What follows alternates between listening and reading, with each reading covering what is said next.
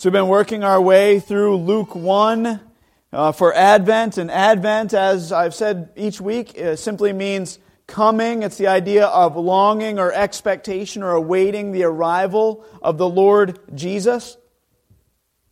And we celebrate Advent by looking back on the generations who longed for the coming Messiah, who waited for a Savior to be born.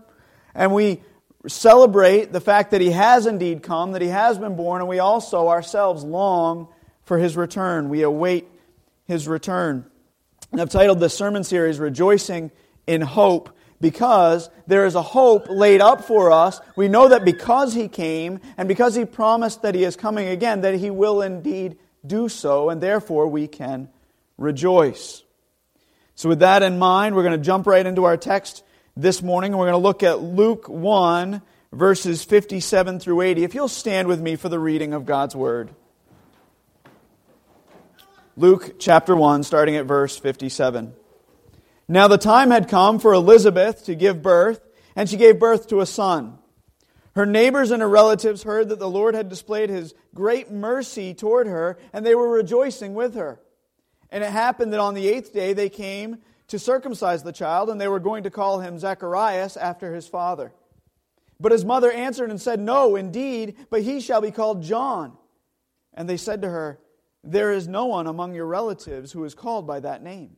And they made signs to his father as to what he wanted him called.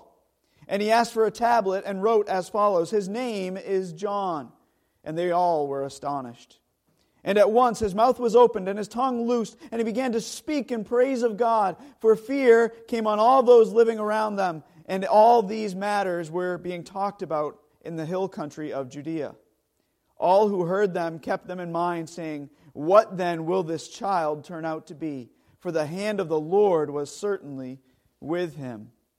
And his father Zacharias was filled with the Holy Spirit and prophesied, saying, Blessed be the Lord God of Israel, for He has visited us and accomplished redemption for His people, and has raised up a horn of salvation for us in the house of David His servant, as He spoke by the mouth of His holy prophets from old, salvation from our enemies and from the hand of all who hate us, to show mercy toward our fathers, and to remember His holy covenant, the oath which He swore to Abraham, our father, to grant us that we, being rescued from the hand of our enemies, might serve Him without fear, in holiness and righteousness before Him all our days. And you, child, will be called the prophet of the Most High. For you will go on before the Lord to prepare His ways, to give His people the knowledge of salvation by the forgiveness of their sins, because of the tender mercy of our God, with which the sunrise from on high will visit us, to shine upon those who sit in darkness and in the shadow of death, to guide our feet into the way of peace. And the child continued to grow and become strong in spirit, and he lived in the deserts until the day of his public appearance to Israel. May the Lord add a blessing to the reading, the hearing, and the applying of His word. Amen. You may be seated. So 2 weeks ago, the last time we met, we looked at Mary's song of praise in Luke 1. Verses 46 through 55. And my plan was to preach through Luke 1, 57 through 80, the text we just read last week. My plan was that we would preach through this text last week, and then we'd look at Luke 2, verses 1 through 11 this week. Today, Christmas Day. I mean, after all, wouldn't that text, the telling of the story of Christ's birth, Luke 2, be more appropriate for today than Zacharias' song? So I almost stuck with the plan and just skipped ahead to Luke chapter 2. However, the more I thought about it, even though we had to cancel last week's service because of the ice in the parking lot, it was like a skating rink out there. As I thought about it, and the more I studied Zacharias' plan, the more convinced I was that this was exactly what God would have me preach today, this very text. Because Zacharias' song is a celebration not of the greatness of John the Baptist. Instead, it's a song celebrating the greatness of Christ. And therefore, it's very appropriate for today, Christmas Day. So before we get too far ahead of ourselves with our text, I want to provide a brief review of what we talked about last time we met, seeing as though it was 2 weeks ago. And by way of review, Mary, in her song, the Magnificat, Mary praises God for both who He is and what He has done. And in verses 46 through 50, she praises God for who He is. She says she recognizes God as her Lord, her Master, the one who has authority. She recognizes God as her Savior, the one who saves, the rescuer. And she recognizes God as the Mighty One, the one who is capable, the one who is able to do as He pleases. And then she goes on to connect who He is with what He has done. She says He has done mighty deeds by scattering the proud and exalting the humble. He's done mighty deeds by bringing down rulers from their thrones and giving help to His servants. He's done mighty deeds by sending the rich away empty-handed and filling the hungry with good things. So within Mary's song, there's three enemies of the gospel. And the enemies of the gospel are self-importance or pride, or not seeing our need for a Savior. There's self-governance, or seeing ourselves as sovereign, seeing ourselves as not needing a Lord, or seeing ourselves as our own Lord, and self-sufficiency or autonomy, seeing ourselves as mighty, seeing ourselves as the ones who are capable. And each of these attitudes are enemies of the gospel, not only because they deny God's work, but also because they deny who God is. They deny the very nature of who God is.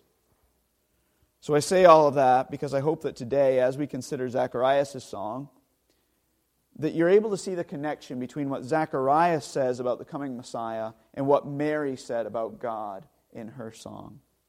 So without further ado, let's dig right into our text. Look at verses 67 through 69 with me.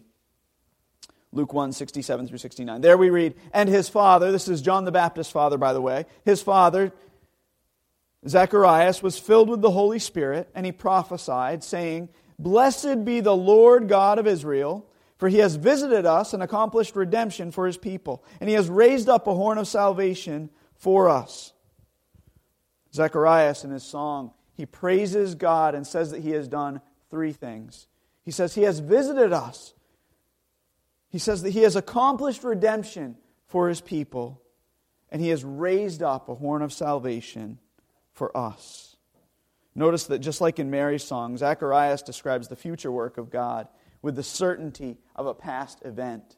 In other words, just like Mary, Zacharias understood that God would be faithful to accomplish that which He began. So he describes these things in such a way that he describes them as having already been fully accomplished. He makes it clear. He says, He has visited us. He has accomplished redemption. He has raised up a horn of salvation. So let's consider each of these things. He says He has visited us. This is a common Old Testament theme. Throughout the Old Testament, God visits His people. And sometimes it's for the purpose of judgment, and sometimes it's for the purpose of blessing. In Exodus 33 through 34, we read this. We see this coming judgment. The Lord said to Moses, Whoever has sinned against me, I will blot him out of my book. But go now, lead the people where I told you. Behold, my angel shall go before you. Nevertheless, in the day when I punish, and the idea there is visit. The word carries really the idea of visit. When I visit, the day when I visit you, I will punish them. I will visit them for their sin. Or the purpose of blessing we see in 1 Samuel 2:21, where we read this. The Lord visited Hannah, and she conceived and gave birth to 3 sons and 2 daughters, and the boy Samuel grew before the Lord. You see, in both instances, it's clear that God is visiting or attending to His people in order to carry out His purposes. That's why we also read in Jeremiah 29, 10 through 11 verses you're probably familiar with. For thus says the Lord, when 70 years have been completed for Babylon, I will visit you and fulfill my good work to you, to bring you back to this place, for I know the plans I have for you, declares the Lord. He says, I will visit you and I will carry forward my plans. God is faithful to His word. You see, and He works all things together for His glory. So when Zechariah says, God has visited us, we should understand him to be saying that God was attending to His plan. God was carrying through His plan. His promise of a coming Messiah was being realized. So let's look also at not only He has visited us, but number 2, He has accomplished redemption. The word redeem carries the idea of setting one free by paying a price, and it can refer to the releasing of a prisoner or freeing a slave. And both the Old Testament and New Testament repeatedly speak to the fact that God is man's redeemer. Isaiah 44:22 says, I have wiped out your transgressions like a thick cloud, and your sins are like a heavy mist. Return to me, for I have redeemed you. I have bought you back. Isaiah 48:17, thus says the Lord, your Redeemer, the Holy One of Israel, I am the Lord your God, who teaches you to profit, who leads you in the way you should go. I am the one who is your Redeemer, therefore I'm going to lead you. I bought you, I own you, I will lead you. We see that clearly in 1 Corinthians 6:20 when Paul says, for you have been bought with a price. Therefore, glorify God in your body. That you have been bought, you have a new owner, therefore a new master, and you need to submit to Him as master. See, Zacharias in his song of praise recognizes God as his Redeemer. He recognizes that God ransomed him, and therefore he is called to submit to Him as his Lord and his master. Not only has He visited us, not only has He accomplished redemption, but thirdly, He has raised up a horn of salvation. He says He has raised up a horn of salvation. God's people had longed for a Savior. As I mentioned earlier, they longed for generation after generation, waited to see the coming Messiah. Richard sang in the bleak midwinter last night, and I couldn't help but think, even in that, I thought, how many people are sitting here thinking, we don't even know that it was winter time when Jesus was born? That's not the point of the bleak midwinter. It's the fact that we had been waiting. People had been waiting and waiting and waiting, and there was silence and waiting for the coming Messiah. And in the midst of that, God bursts onto the scene. In the middle of darkness, there's a glorious light. And God raised up a horn of salvation, a Savior, one to rescue them from their enemies, a deliverer. And Zacharias knew that that day had dawned, that God had raised up the one who would deliver His people. Isaiah 53, verses 3 through 12, tells us more about this anointed one, this Messiah who was to come, and the way in which He would rescue His people. Isaiah 53, a text you're familiar with, says this, starting at verse 3. And He was despised and forsaken of men, a man of sorrows and acquainted with grief, and like one from whom men hide their face. He was despised, and we did not esteem Him. It doesn't sound like the Christmas story, right? The Christmas story, everybody's celebrating the birth of this cute little baby.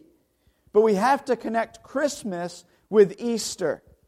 That the two are inextricably bound together. That we cannot celebrate one without celebrating the other. They go hand in hand. And one of the hardest questions, probably one of the worst questions is, what day is more important in Christendom? What day is more important in the story of the gospel or in human history? And we can't answer that question because He came to die. The two are bound up together. We dare not celebrate a cute little baby lying in a manger without also celebrating the Savior hanging on a cross. Christmas is joyous, but it's also heavy. It should be heavy in realizing why God sent His Son into this world. He was despised and forsaken of men, a man of sorrows and acquainted with grief, and like one from whom men hid their face. He was despised, and we did not esteem Him. Verse 4, surely our griefs He Himself bore, and our sorrows He carried, yet we esteemed Him stricken, smitten of God, and afflicted. But He was pierced through for our transgressions. He was crushed for our iniquities. The chastening for our well-being fell upon Him, and by His scourging we are healed. All of us, like sheep, have gone astray. Each of us has turned to his own way, but the Lord has caused the iniquity, the sin, the shortcoming of us all to fall on Him. This is Jesus. the Lord caused our sin to fall on Him. You see, the Scripture is clear that He came into this world, lived a perfect life, and died on the cross to pay the penalty that we could not pay. And He was raised on that third day, defeating death, showing His defeat over death, so that we too might live with Him. You see, the gospel begins before Bethlehem, but it certainly has Bethlehem in mind, and it has the crucifixion in mind and the resurrection. They're all part of the glorious good news. So when the angels, as we looked last night, when they came in Luke 2 and said, "For today in the city of David there has been born for you a Savior who is Christ the Lord." There is no question that the whole gospel is contained in that. The good news was not, "Behold, there's a cute little baby being born." It was, "Behold, the Savior is born." And this Savior is Christ. He's the promised one. He's the anointed one. And He is your Lord, your Master, for He will redeem you. He will free you from slavery. And therefore you are called to submit to Him. So having understood that God has attended to His people and He's accomplished redemption by raising up a horn of salvation, we need to understand who this horn of salvation is. Because that's the gospel message. That He has raised up this horn of salvation. Well, I want you to see three things. I want you to see, number one, that this horn of salvation, Jesus, that He is the Christ. He is the Christ. Look at verses 69 through 74 with me. Luke 1, 69 through 74. It says, "He has raised up a horn of salvation for us in the house of David His servant, as He spoke by the mouth of His holy prophets from of old, salvation from our enemies and from the hand of all who hate us, to show mercy toward our fathers, and to remember His holy covenant, the oath which He swore to Abraham, our father." Check this out. He's raised up a horn of salvation. This horn of salvation is in the house of David, the one who was spoken of by the holy prophets from of old. And He's done so, and in doing so, He's remembered His holy covenant, the oath that He swore to Abraham. See, Zechariah recognizes that this Christ, this anointed one, this Messiah, was the one who was promised long ago, and that through Him God would keep His promise to Abraham and make him the father of a multitude of nations. And that He would keep His promise to David to raise up a descendant who would sit on His throne and whose kingdom would endure forever. God was sending a mighty king. That's what He promised. That's why Zacharias refers to Him as a horn of salvation. He refers to Him as a horn of salvation. The term horn is used throughout the Old Testament as a sign of strength, power, and victory. Listen to the following Old Testament references, and let this shape the way you view Jesus. 1 Samuel 2:10, "Those who contend with the Lord will be shattered. Against them He will thunder in the heavens. The Lord will judge the ends of the earth, and He will give strength to His king, and He will exalt the horn of His anointed." 2 Samuel 22:3, "My God, my rock in whom I take refuge, my shield and the horn of my salvation, my stronghold, my refuge, my Savior, you save me from violence." Psalm 18:2, "The Lord is my rock and my fortress and my deliverer, my God, my rock in whom I take refuge, my shield and the horn of my salvation, my stronghold." Very similar wording. Psalm 92, verses 9 through 10, "For behold your enemies, O Lord. For behold your enemies will perish. All who do iniquity will be scattered. But you have exalted my horn like that of the wild ox. I have been anointed with fresh oil." You see, this idea of a horn is a symbol of strength. You think of an animal that has horns or that has a horn, and you should think, be afraid, be very afraid. So when He says He's raised up the horn of my salvation, He's talking about the strength with which the Messiah would have, that He is the Christ. He is the anointed King. And far too often we want to make Jesus just this weak and fragile, and that's not at all who was born on Christmas Day. It's not at all who was born. He was the Christ. He was a mighty king. So having seen Jesus as the Christ, let's now consider how Zacharias praises God for the fact that He is Lord. Number 2, he refers to Jesus or points to Jesus as Lord. Look at verses 74 through 75 with me. He says, He has visited us, He's raised up this horn of salvation, He's redeemed us, to grant us that we, being rescued from the hand of our enemies, might serve Him without fear, in holiness and righteousness before Him all of our days. He is a mighty horn of salvation, and that is a symbol of strength, but we do not need to be afraid, for He is on our side. He has done this to grant us that we, being rescued, His strength rescues us from our enemies so that we might serve Him. See, the concept of Jesus' lordship is closely connected to His position as the anointed king. In other words, His lordship speaks to how we relate to His position as king. However, it's important to get this idea of lordship straight, because it also conveys the idea of ownership. In other words, He has authority, and that authority comes from the fact that He is the owner. For example, if you have a landlord, right? A landlord can tell you whether or not you can paint the walls of your apartment. Why? Because he is the rightful owner of the property. And there's a reason we call them landlords. This idea of lordship conveys this idea of ownership. And Zacharias in this song recognizes and submits to this coming king's authority. He says, He has redeemed us. He's bought us back. Think of redemption centers. I remember talking one time with somebody who said, What are all these redemption centers that you have around? What are they for? So they're recycling centers. We buy they're places where you can take your bottles and cans and they buy them back. And they thought, I thought it was some like religious place or something, right?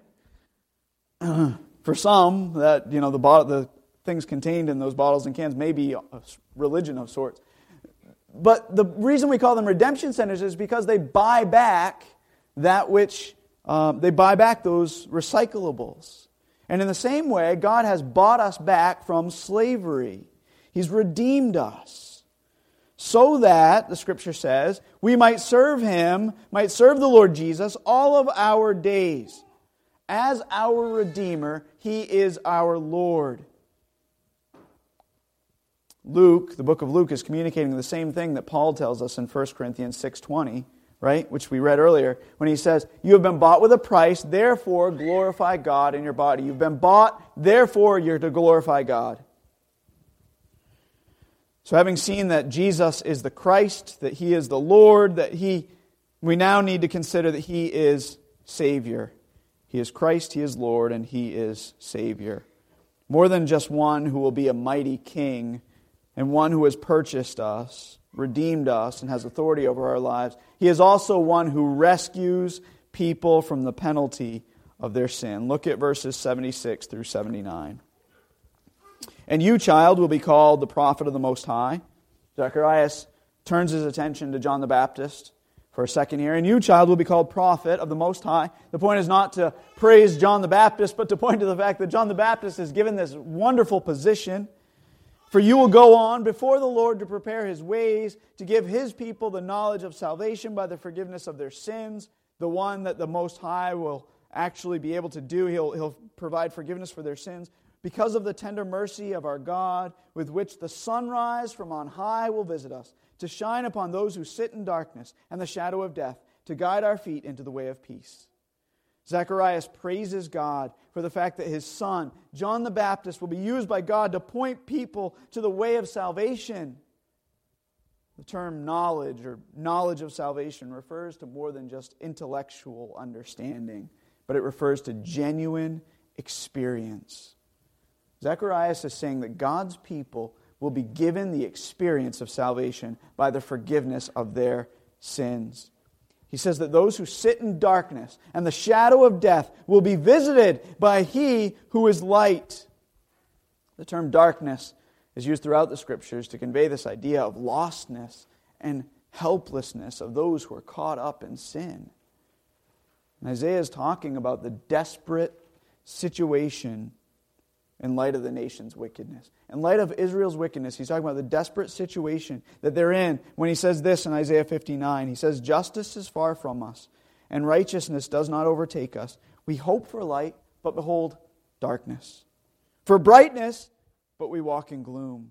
We grope along the wall like blind men. We grope like those who have no eyes. We stumble at midday as in the twilight. Among those who are vigorous, we are like dead men. But praise God for His plan of salvation." He says in Isaiah 9, verses 2 and following, he says, "The people who walk in darkness will see a great light. Those who live in a dark land, the light will shine upon them." And then verse 6, "For a child will be born unto us, a son will be given to us, and His name will be called Wonderful Counselor, Mighty God, Eternal Father, Prince of Peace." And we know this to be Jesus. We know this passage to be pointing to Jesus, the great light who was born to us. That's why Jesus says in John 8:12, He says, "I am the light of the world. He who follows me will not walk in darkness, but will have the light of life." So just in review, this passage points to Zacharias in his song. He points to who this coming Messiah is. And he says, He is the Christ. He's the anointed one.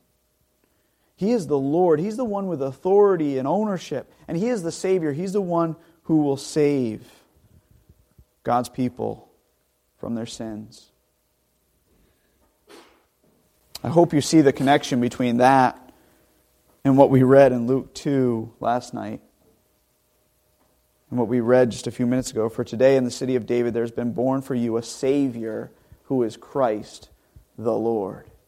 The other day I had a visit by Jehovah's Witness at work.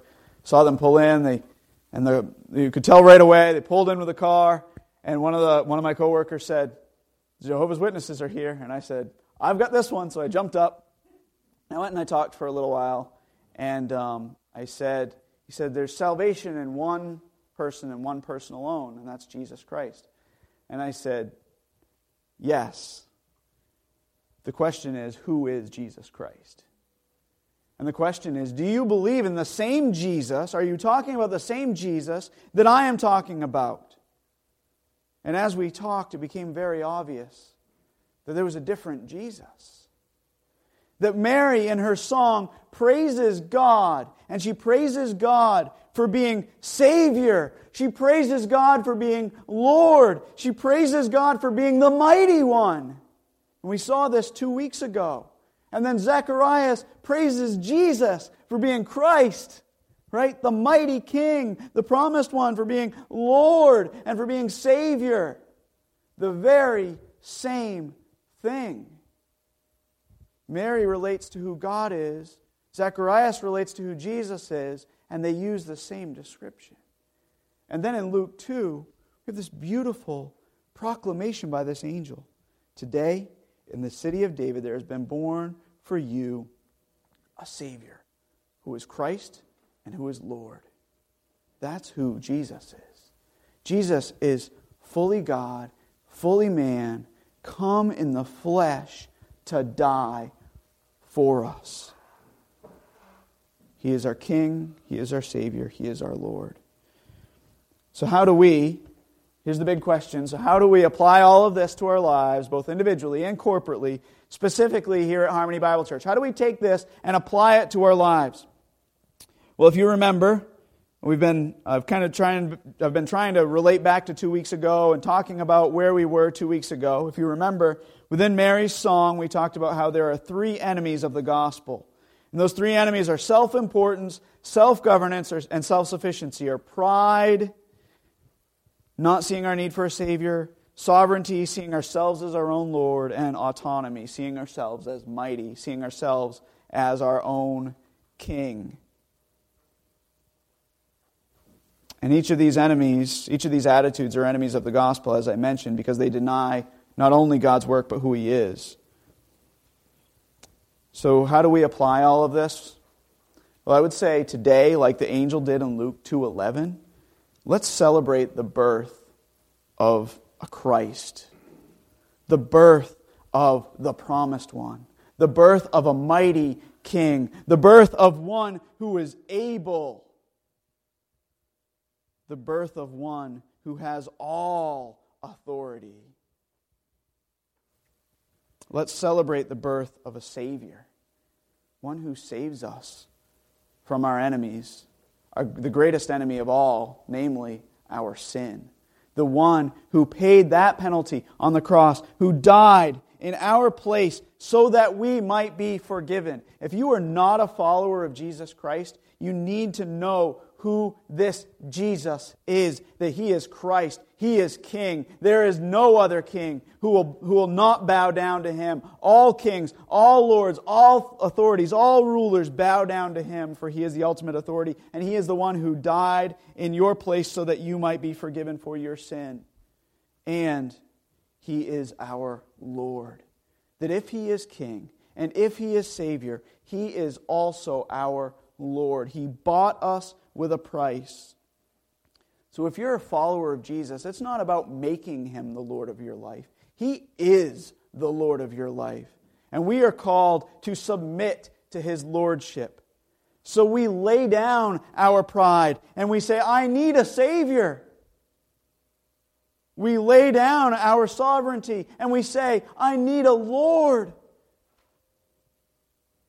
And we lay down our self-sufficiency.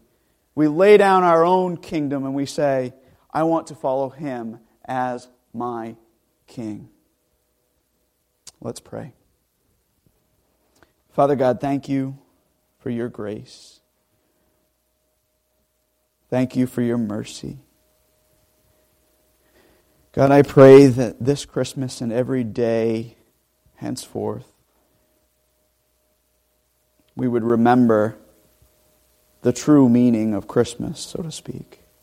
Not that a baby was born, not that a good teacher was brought into this world, but instead the good news that a Savior was born, a Savior who is Christ and who is Lord.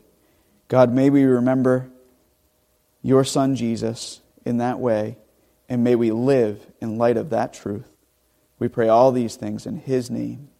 Amen.